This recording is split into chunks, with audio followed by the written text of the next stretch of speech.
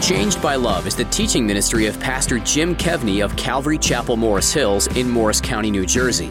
Pastor Jim's desire is to teach the Word of God with passion and simplicity, as well as a direct application to our daily lives. It is crucial that you experience the love of Jesus, yet it is also important that His love is shared with others. It is particularly vital that the love of Jesus is apparent in the church and among God's people. That's because love is often the most convincing aspect of the reality of Christ's love to people outside the faith. In John chapter 15, the night before the cross, Jesus is explaining to the disciples what this love in action looks like. This love is so powerful, it changes both us and those around us. To hear more directly from Jesus on this, let's join Pastor Jim in part 2 of his message, Loving One Another. We have to realize that we can't do things the same way Jesus did. Can you wash someone's feet? Yes, you can. Can you die on a cross to save people from their sins? No, you cannot. You cannot. As a matter of fact, I would be one of the people that would believe that that whole foot washing scene in John chapter 13 goes far beyond the humility of washing someone's feet, perhaps maybe even spooking the apostles later on going, gosh, God washed our feet. But I think it really is symbolic. Feet have to do with the way we walk, and walk has to do with the way we live in the Bible. And I think there's a symbolism there of Jesus cleansing us from our walk, from our sins, that He can only do for people. And certainly these words, greater love has no one than this, than to lay down one's life for his friends. Certainly these words point us to the cross, especially, I think, since they come right after Jesus saying, as I have loved you. You know, an important and powerful way to feel confident and secure in God's love for you is to continually looking at the cross. Jesus says that when you lay down one's life for your friends, there's no greater love than this, than when you lay down your life for your friends. Jesus, Christian friend, laid down His life for you. There, the evidence of God's love for you is absolutely undeniable. Jesus said this, John 10:18. He said, no one takes my life from me or takes it from me, but I lay it down of myself. So there we see, in a sense, Jesus is saying, listen, I lay it down myself. I am voluntarily laying down my life. I'm going to die on the cross in your place for your sins so you can have the forgiveness of sins in eternal life. He goes on and he says, I have power to lay it down and I have power to take it up, to take it again. This command I have received from my Father. So His Father told Him, this is the plan for the forgiveness of sins. When we come back to verse 13, what Jesus is getting at here in verse 13 is self-sacrificing love, in which the supreme demonstration of that type of love is seen in Jesus on the cross. Now, I know a lot of us, we complain about phony Hollywood love. Pam and I were trying to watch a movie the other night, and you know how we said, let's watch the preview of something. And it was a couple, and it was a good actor and a good actress that from years ago, but they fell in love. And then it turns out in the preview that they had to tell their spouse that they met somebody on the train and they fell in love with that. We're like, we're not watching that. That's not real love. That's just baloney. So we're not going to watch that. So we complain about Hollywood love. But I think sometimes followers of Jesus, if we're not careful, we can have a very sterile view of love.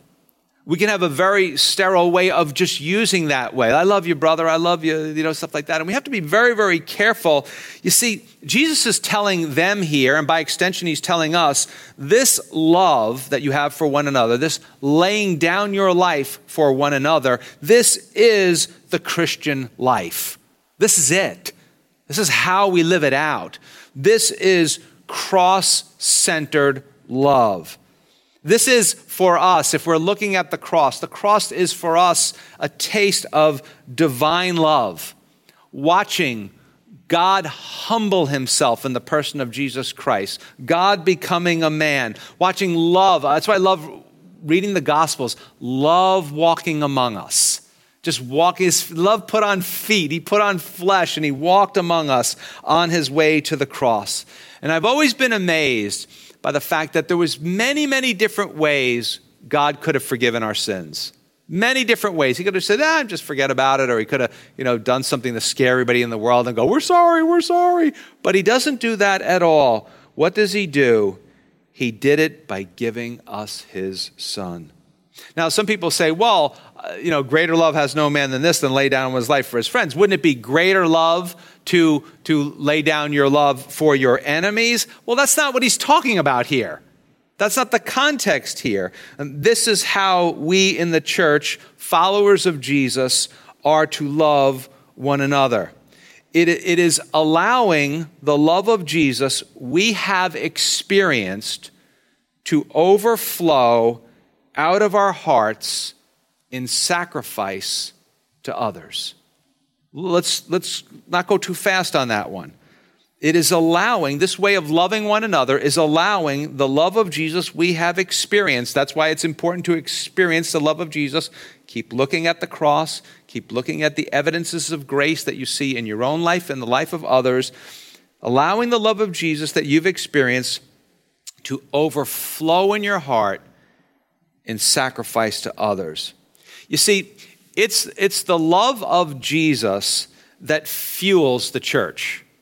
I mean, the church is such a diverse group of people that would have nothing else in common were it not for the love of Jesus. And particularly at this moment in time, I really think this is what the world is looking for.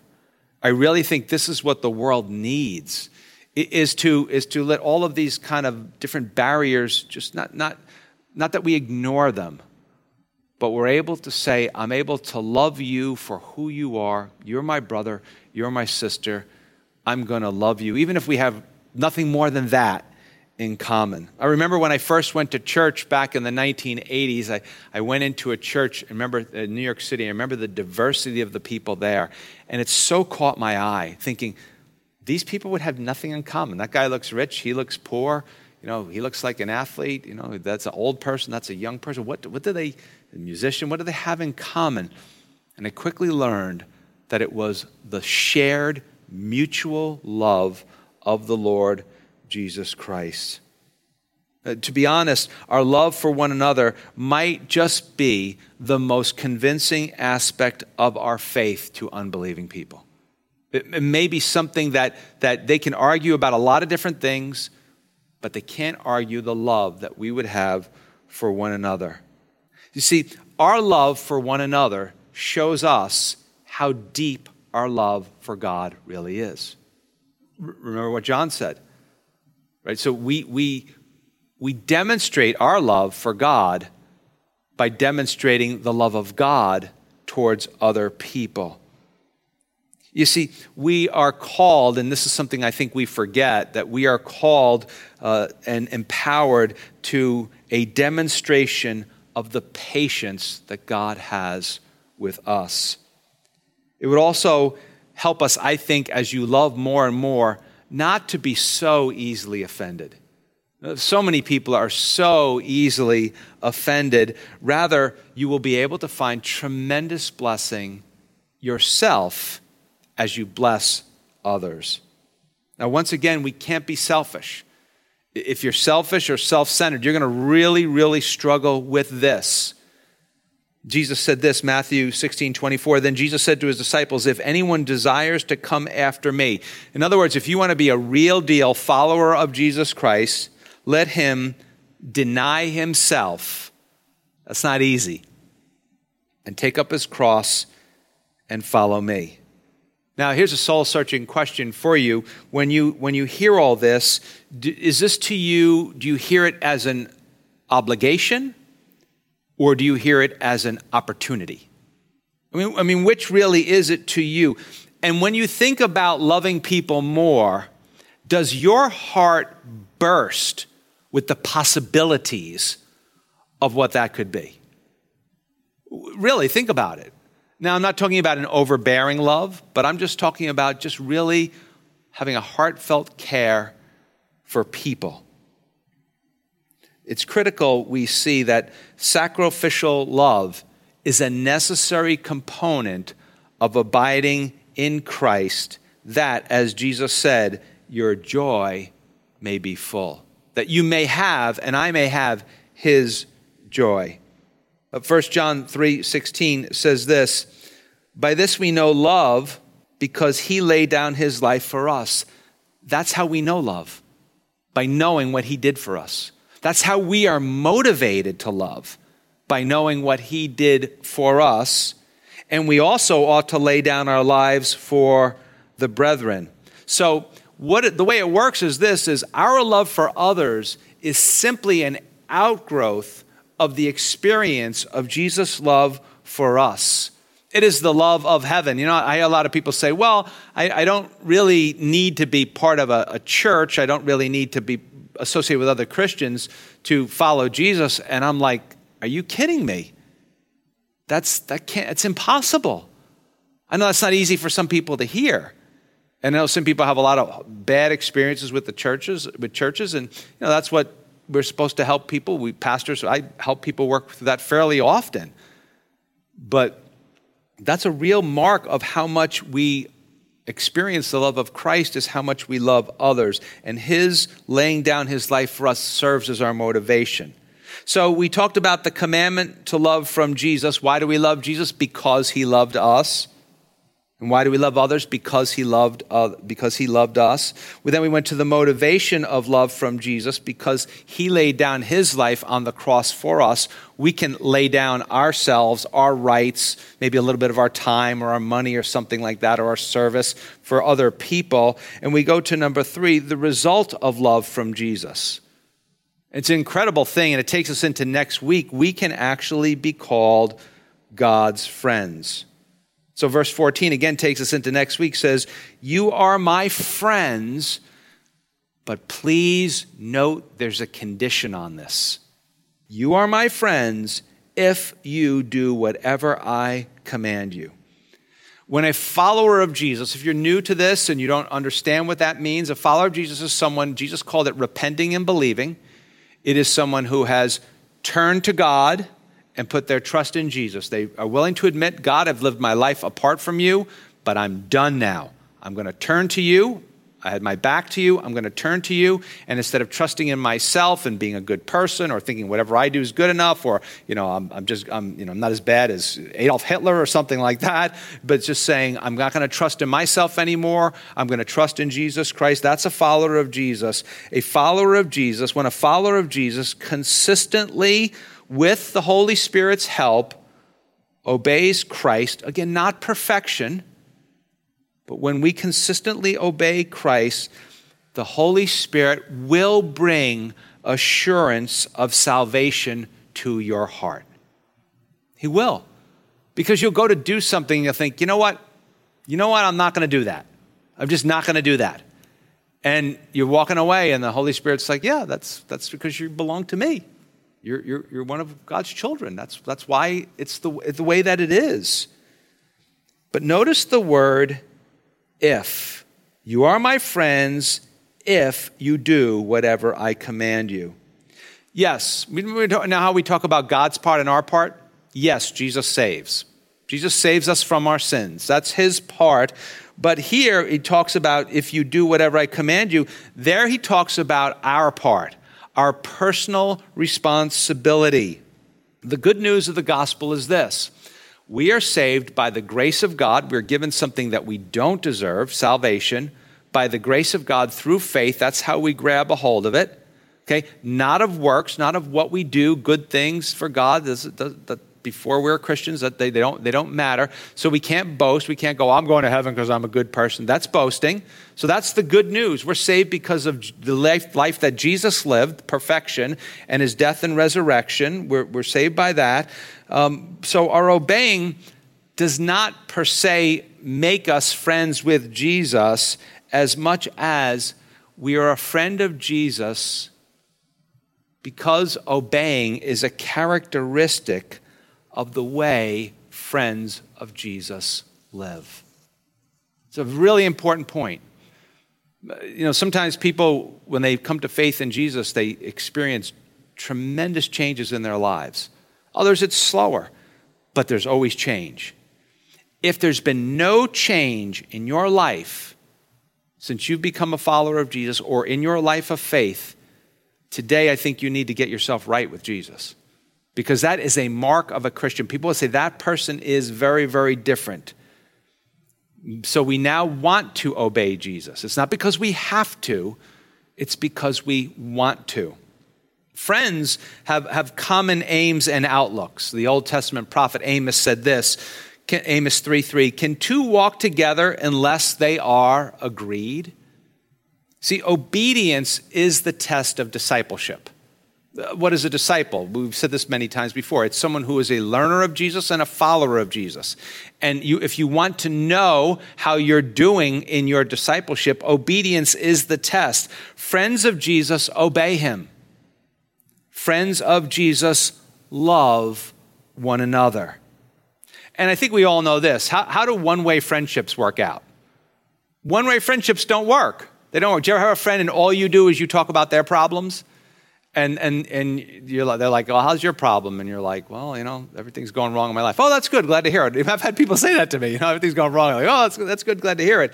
Jesus lets people into his circle of friends who trust him and obey him. And without that, what happens is we end up with churches full of false converts. People who say, "I'm going to heaven because I'm a good person." Other people who say, "I'm going to heaven because I've done various sacraments." Other people who say, "Well, I trusted in Jesus. He forgave all my sins. It doesn't really matter how I live." None of those things. Jesus said the criteria for being that he would call you a friend is that you obey what he says. And that's why there's so many false converts running around. It's a scary thought. It's a very, very scary thought. You see, you can't be friends with someone. I can't be friends with someone if we constantly snub them. We can't be friends with someone if we constantly treat them horribly. But Jesus is here to help us to obey, help us to deny ourselves. And this is an amazing thing. When we do that, he stoops down and he says, "That's my friend. That's my friend." That's just glorious to me. That's like, my heart is just bursting when I hear stuff like that. Now, it's very important to see, once again in verse 14, he says, "You are my friends if you do whatever I command you." Sadly, in this day and age, I think that people often think of Christians and define them as what they don't do. And a lot of Christians are that way too. Are you Christian? Yeah, man, don't drink, don't chew, don't date girls who do. That kind of stuff. Like, look at all the stuff I don't do. Okay, that's great. You don't do any of that stuff. But Jesus says you have to do what I command you to do. Jesus says, if you do. Yes, there are don'ts, but Jesus here is saying, if you do. Do what? Well, here he's saying, if you continuously love one another. It's not something you just do one time and take a break. This is a lifestyle of living. It's day after day that you love your brothers and sisters. You don't have to have ill will. You don't have hatred in your heart towards them. What do? You worship together with them. When you're not here, and the church is, to gather, when you're not here, we miss you. You might not think that we do, but we do. We are to disciple one another, sharpen one another. People think, well, how could I do that with anybody else? I'm going to tell you how people in this church disciple me as a preacher. But it's particularly the first service crowd.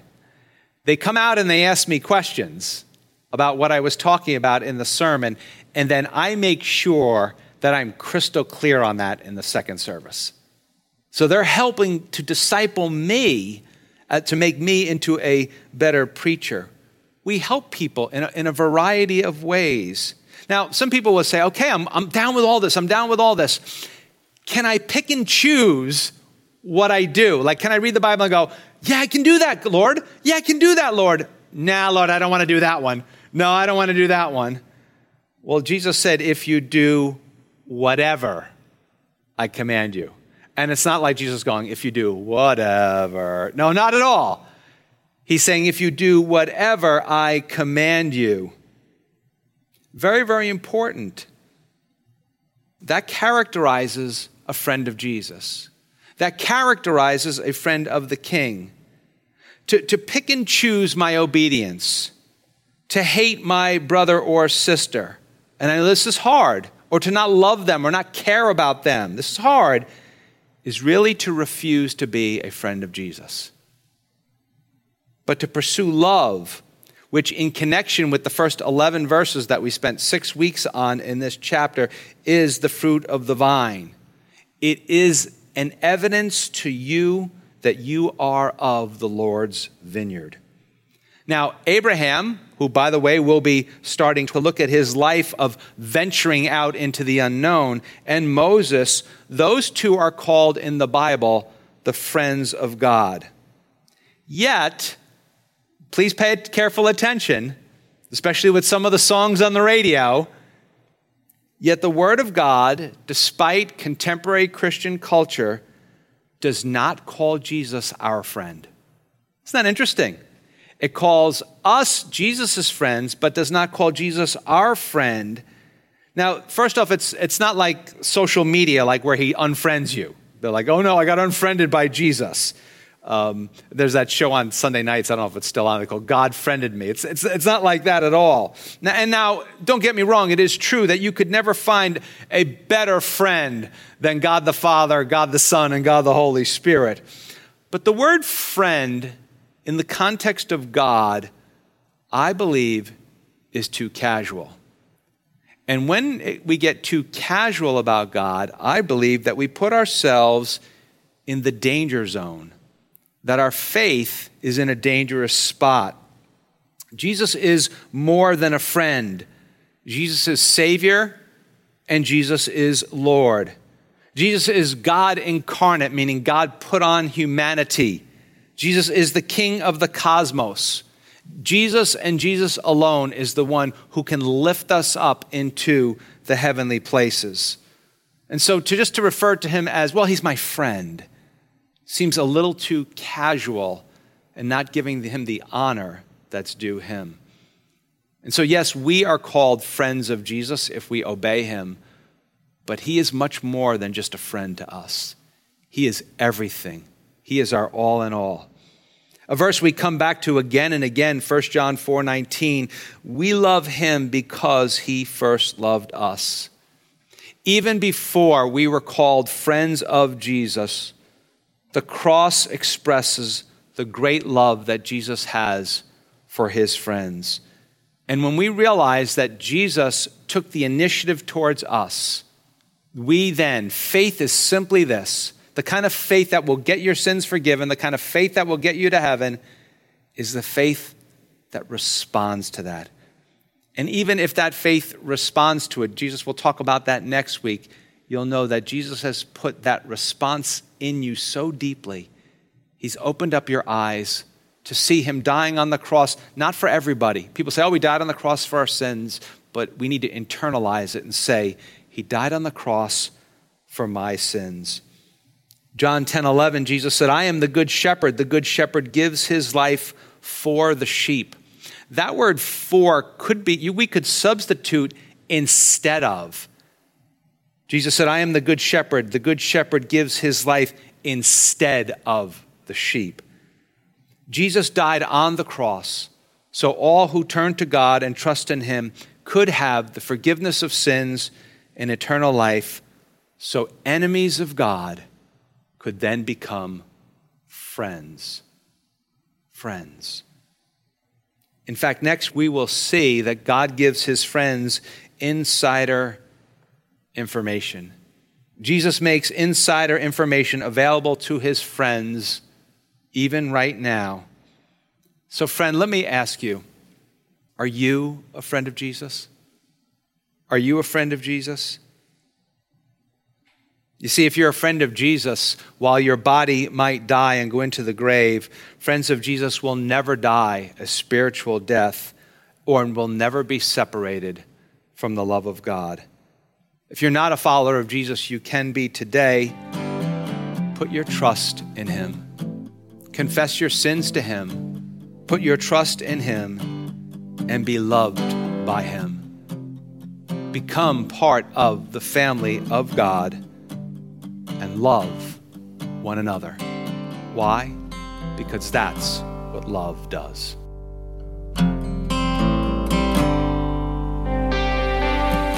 Thanks for listening to Changed by Love with Pastor Jim Kevney of Calvary Chapel, Morris Hills in Morris County, New Jersey. Changed by Love is designed to bring you hope, encouragement, and the good news of the gospel of Jesus Christ. Please pray with us that Changed by Love will make a profound difference in many lives. We are stronger together than we could ever be apart. Teaming together in prayer is the key to a spiritually rich life. It really does take a team of praying individuals to reach thousands. Thank you for being a part of the Changed by Love support team.